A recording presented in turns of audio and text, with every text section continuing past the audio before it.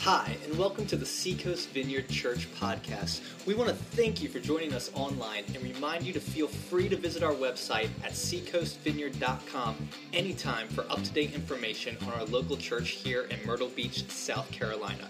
If you would like to give financially to this ministry, whether that's a one-time gift or a recurring monthly gift, simply click on the Give tab at our website and give however God leads you. Now, we want you to enjoy this message from God's Word. Woo! Good morning, everybody. My name's Tim. I'm senior pastor here, and if this is your first time here, welcome to the Vineyard. We're so glad you chose to worship with us this morning. We are in a series, as you can see from the title, of the prophet Elijah, not Jah, but Elijah. Last week we took a look at one of the stories. We started this whole series out with Elijah leaving his home. He was a farm boy, raised on his dad's farm, evidently a very strong young man. He would use 24 oxen as he pulled his plow. Now that takes a pretty strong guy to keep 24 oxen in the row. One day Elijah the prophet Elijah shows up, throws his mantle over him, which is like a coat, a prophet's coat over the young man Elijah, and which meant, hey, you're the next prophet. And then Elijah, with no words, drops the microphone, walks off, and Elijah goes, I know what this means. So what does Elijah do? He goes back, he kills his cows, and he burns his plows, right? He walks away from his profession. He walks away from the tools of his profession, how he made his money. He killed the cows, called his friend, cut them up into steaks, took his plows, the implements of his profession, turned them into a barbecue pit, and had a steak dinner for all of his friends, and said, I'm off to a new adventure. And for about the next 13, 15 so years, we don't hear anything from Elijah as he hangs out with Elijah, the prophet. And then once Elijah goes to be with God, Elijah comes on the scene.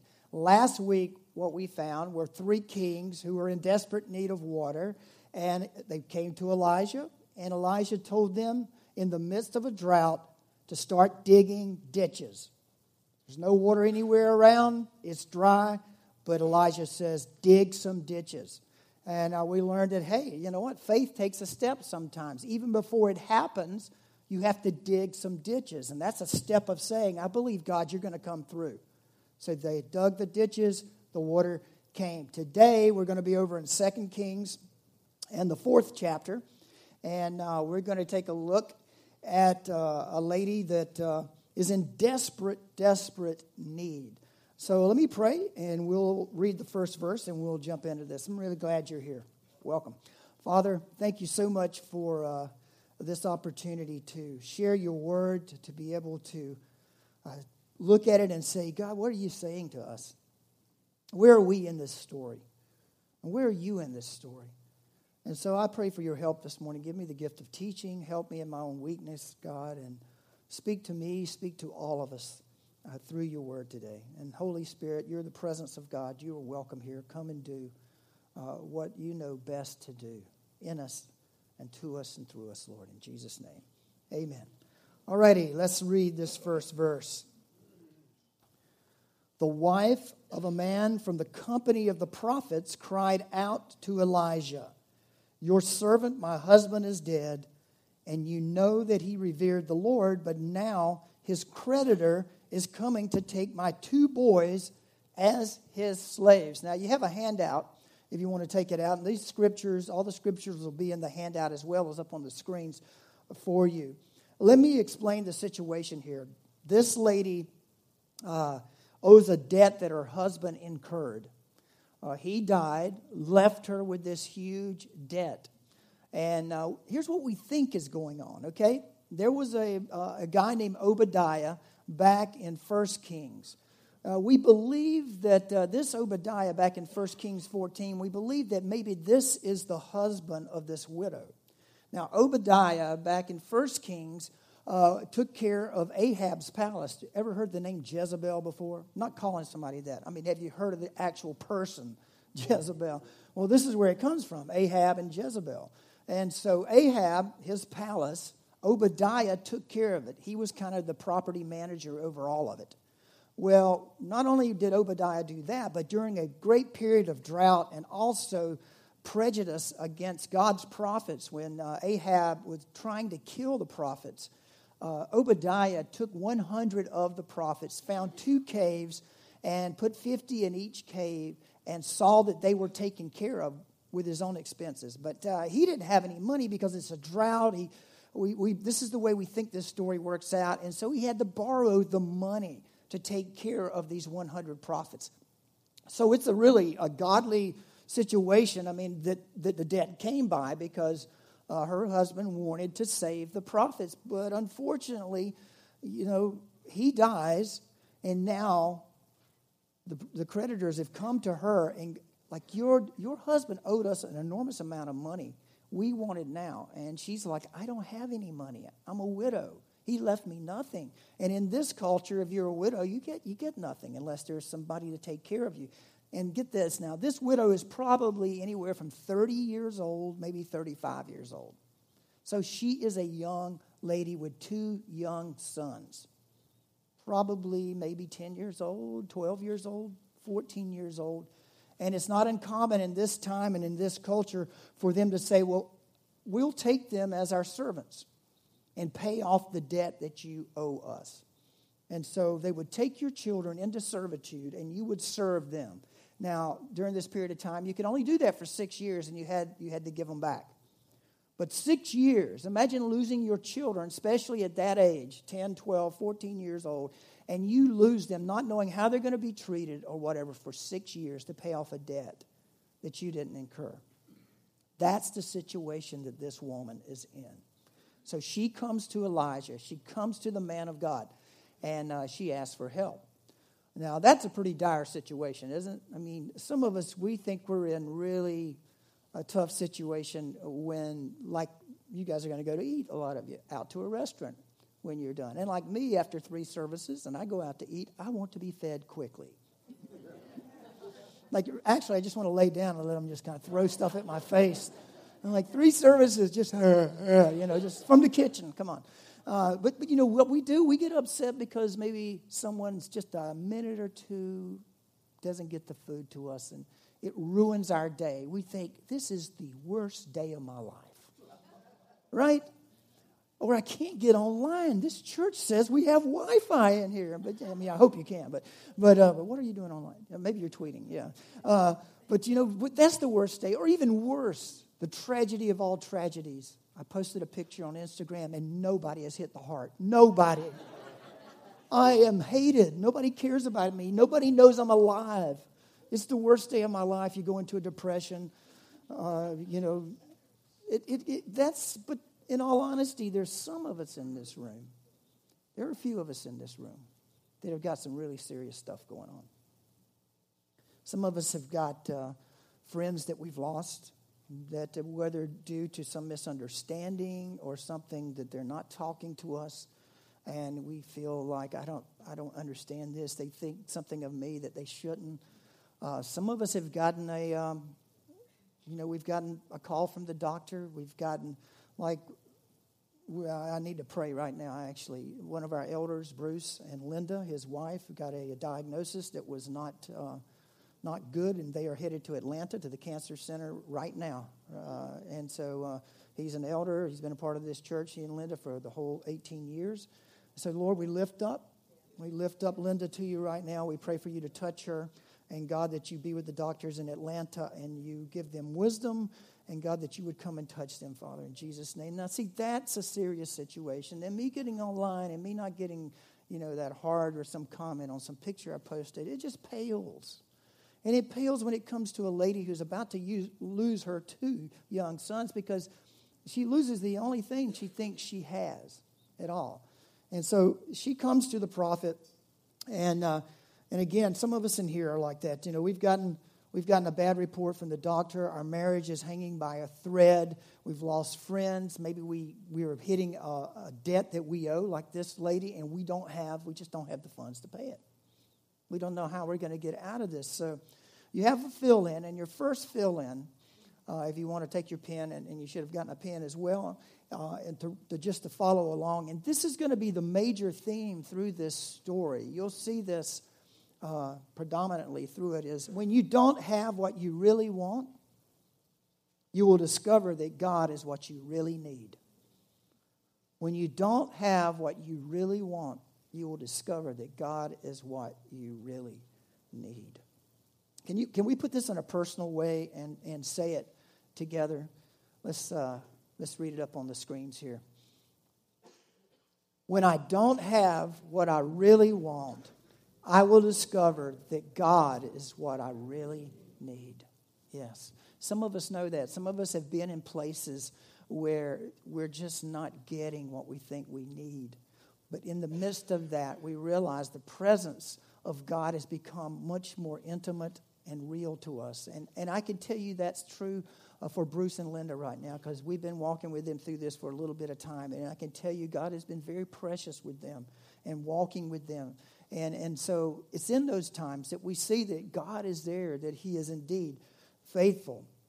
Now let's see what the prophet does as we read here. The wife of a man from the company of the prophets cried out to Elijah, "Your servant, my husband, is dead, and you know that he revered the Lord. He was a good man. He hid the prophets, but now his creditor is coming to take my 2 boys as a slave." Elijah, verse 2, Elijah replied to her, "How can I help you?" Let's stop right there. Is that not some of the best words you could ever hear when you're in need?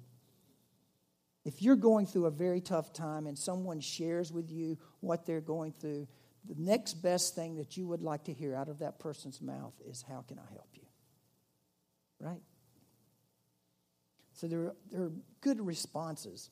Now, notice what Elijah didn't say. He didn't say, "Oh, man, that's really tough. I'll be thinking about you." Turn off and, what does that mean anyway? I'll be thinking about you. What does that mean? Does that mean I'll be thinking that I'm glad it's you and not me? What does that mean? Why do we say things like that? Is that supposed to be like comforting that somebody's thinking? Why not? No, don't think about me. Do something. Do something for me. At least pray for me. At least say, I'll ask God to come and do what only He can do for you. At least say, how can I help you this way? Can I do this? Because that means something. So let's in the vineyard this morning here in Myrtle Beach, let's banish this, "I'll be thinking about you." And we're trying to stomp out this thing of, "I'll be praying for you," and go, "Let me pray for you." Right? Not that we don't continue to pray, but what we want to do is do it. Because a lot of times what we do when someone tells us that they're going through something really serious is we're a little embarrassed to pray. We don't know how. And so we'll pray for you. And maybe you will, but maybe you won't. Somebody else comes along, talks to you, and then you forget, right? Until the next time you see them and you go, "Oh, I told him I'd pray for him." So now we want to start a new practice. Is when we say, "How can I help you?" And if they say, "You can pray for me," go, "Okay, Lord," right there. It could be a simple prayer. "Lord, would you help meet the need that they have right now? Would you be with them, a very present help in time of their need? Be with them." Notice Elijah doesn't say that. He says, "How can I help you?" How can I help you? Beautiful words that we need to learn to do. If somebody says, "I've got a migraine," I don't want to say, "Well, I'll be thinking about you." I'm sure that means a lot. And don't say this, "Well, I'll be thinking about you," loud, and if they've got a migraine. Also, you can kind of step back and go, "Can I pray for you? Can I take your kids for a couple of hours? Can I give you some?" If you've ever had one, they can reduce you to a fetal position in a dark room. And if you've had one, just, "Can I take your kids? If they've got kids and they need some quiet or something, can I come along and take your kids and give you some quiet? What can I do for you? Can I pray for you? Can I meet some need right now?" And if you can't meet the need, which many times we can't, we can pray. And we can say, "I'll be there with you. I'll be praying for you now. And if you need anything, call me." And then check in on them. But notice what he says after this, the B part of 2 Kings 4:2. Then he follows this with, "Tell me, what do you have in your house?" That's interesting, isn't it?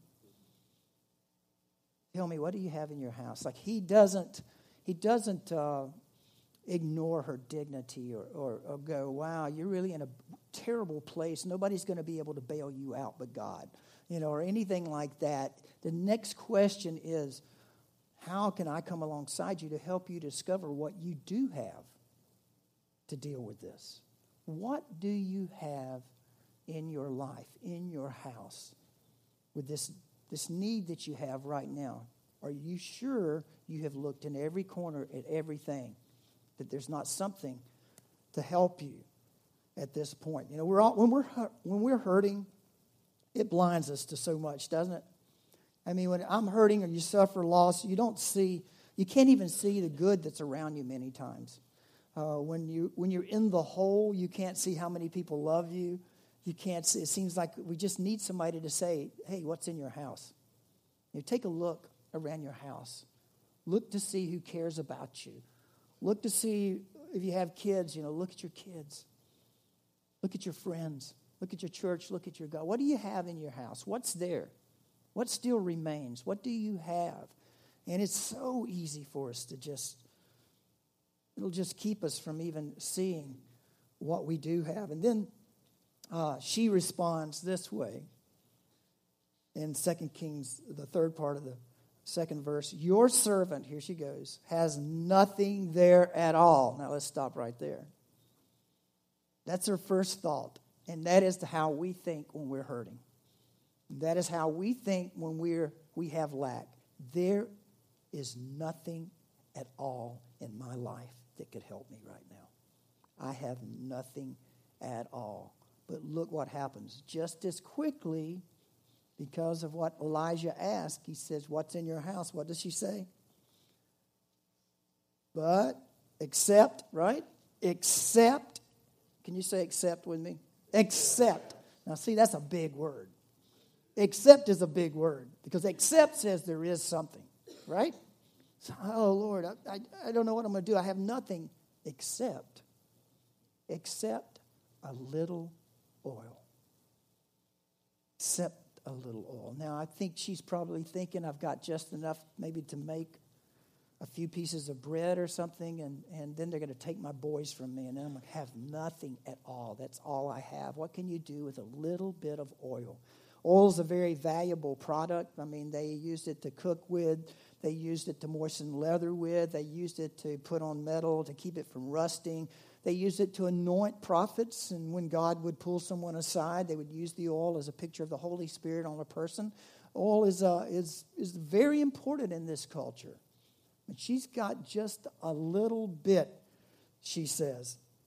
And, God is such a specialist at using a little bit, isn't he? I mean, think about Jesus is preaching along. The crowds have been following him all day. It gets into the evening, and Jesus looks out, and he has compassion on the crowds. And he looks, and it's like they need something to eat. They've been listening to me preach all day long, and the disciples go, we'll send them home, send them to the town, let them get something to eat. And Jesus says, what? No, you feed them. No, you feed them. And the disciples respond with, what? We don't have anything. This would take like years of salary to go and buy enough food for all of these people. It would take an enormous amount to do this. And then what does Jesus say? He says, well, look in the crowd and tell me what you do have. Like, okay, we're not going to do that. What do we have, and what do they find? They find 5 loaves of bread and 2 little fish. Now, there's probably thousands of people out there on this hillside.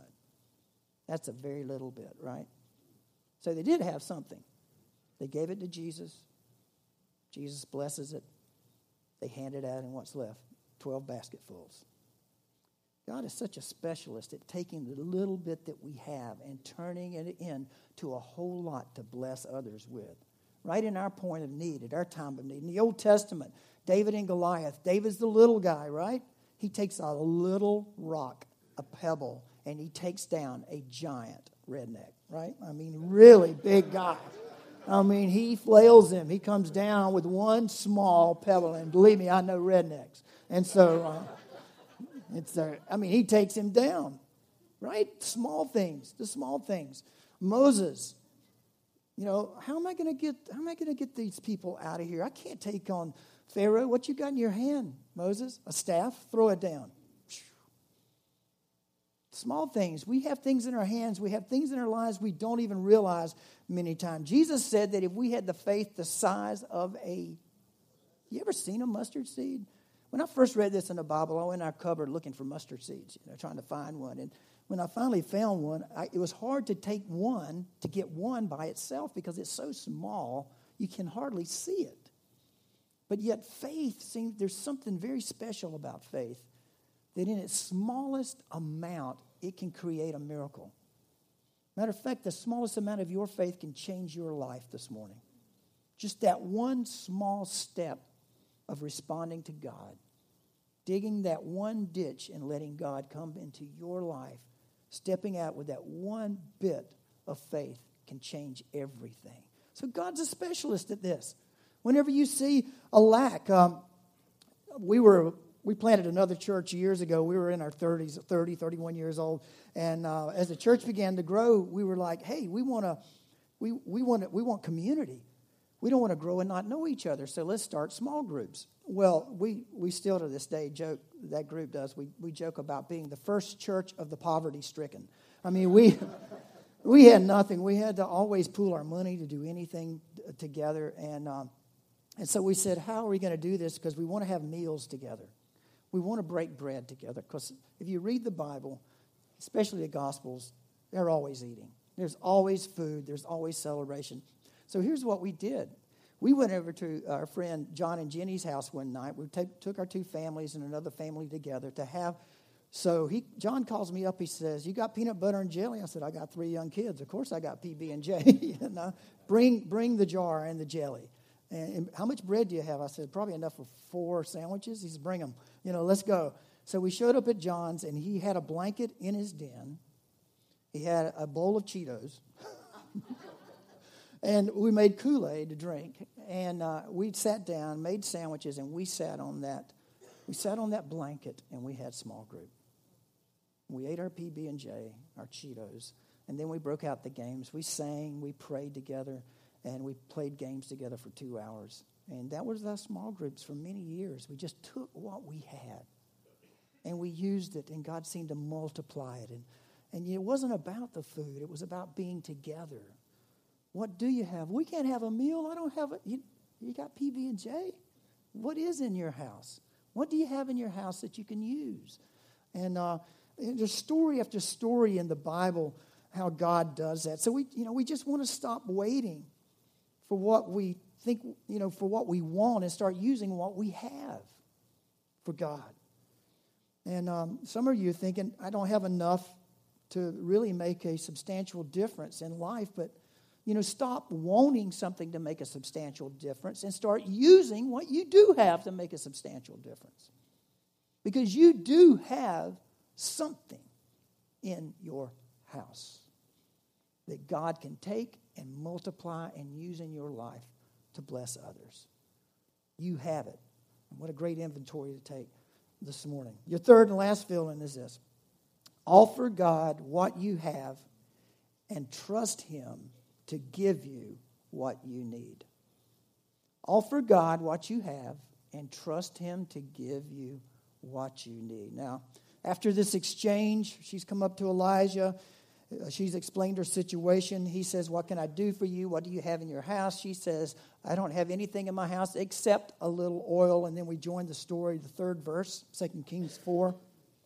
Elijah said, go around and ask all your neighbors for empty jars. Don't ask for just a few. Then go inside and shut the door behind you and your sons. Pour oil into all the jars, and as each is filled, put it to one side. She left him and shut the door behind her and her sons. That's interesting to me. They didn't make a show. They went inside their house where the provision was. They brought the jars to her, and she kept pouring. And that Hebrew word literally means it continued to flow. Like every jar they brought in, it was just like the hose was being poured out of that original jar from one to the next to the next. It just kept going. When all the jars were full, she said to her son, Bring me another one. But he replied, there is not a jar left. Then the oil stopped flowing.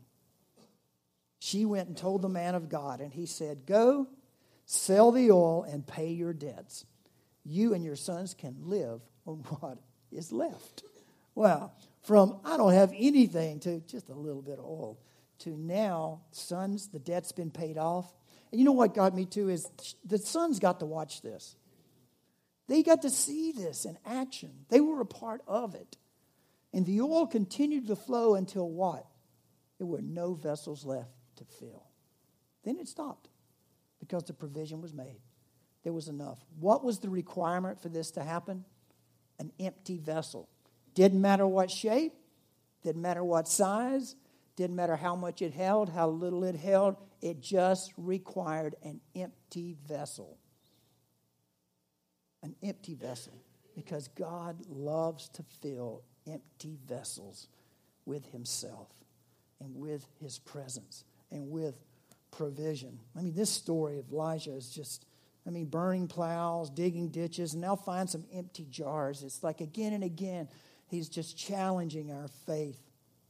If we offer God what we have and trust him, then he will give us what we need. Get a bunch of jars, empty jars. And instead of us worrying about what we don't have, let's look and see what we do have. Every single one of you in here have something that God can use to make a difference in life, in your life and in others.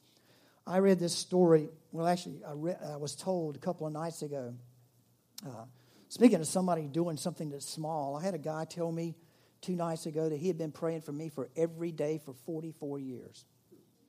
Every day for 44 years. And his wife said, it's the truth because I hear him every night. She said, it's the truth. He's been praying for you, Tim, or Timmy, as he calls me. You know, ever since you become a follower of Jesus, he's been praying for you. That's no small thing to me. That is no small thing. But he told me a story about, I thought I had read most of the heroes of the faith. But then he told me a story about a guy named T.S. Mooney. T.S. Mooney was an Ireland Bible teacher. He taught, there he is, good old Irishman, looks like it, doesn't he? And he taught young boys Bible in a school. That was his passion. And he had a saying, it goes like this, I think we have it on the screens. My plan for the Bible class has always been to give every boy a Bible in his hand, a Savior in his heart, and a purpose in his life. And for 50 years, this unknown gentleman spent his days teaching a Bible study. And the story goes that one of the guys that I read the story about after Danny told me about Mr. Mooney said that he went by to see him one day. And on the walls of his very humble apartment were pictures of some of the students that he had taught, and they were now judges, doctors, lawyers, plumbers, mechanics, all kind of different professions. As he had prayed for them, he had followed to see what God had done in their lives all through for 50 years. You know, Elijah's ministry was 50 years long. Mr. Mooney, nobody knows Mr. Mooney.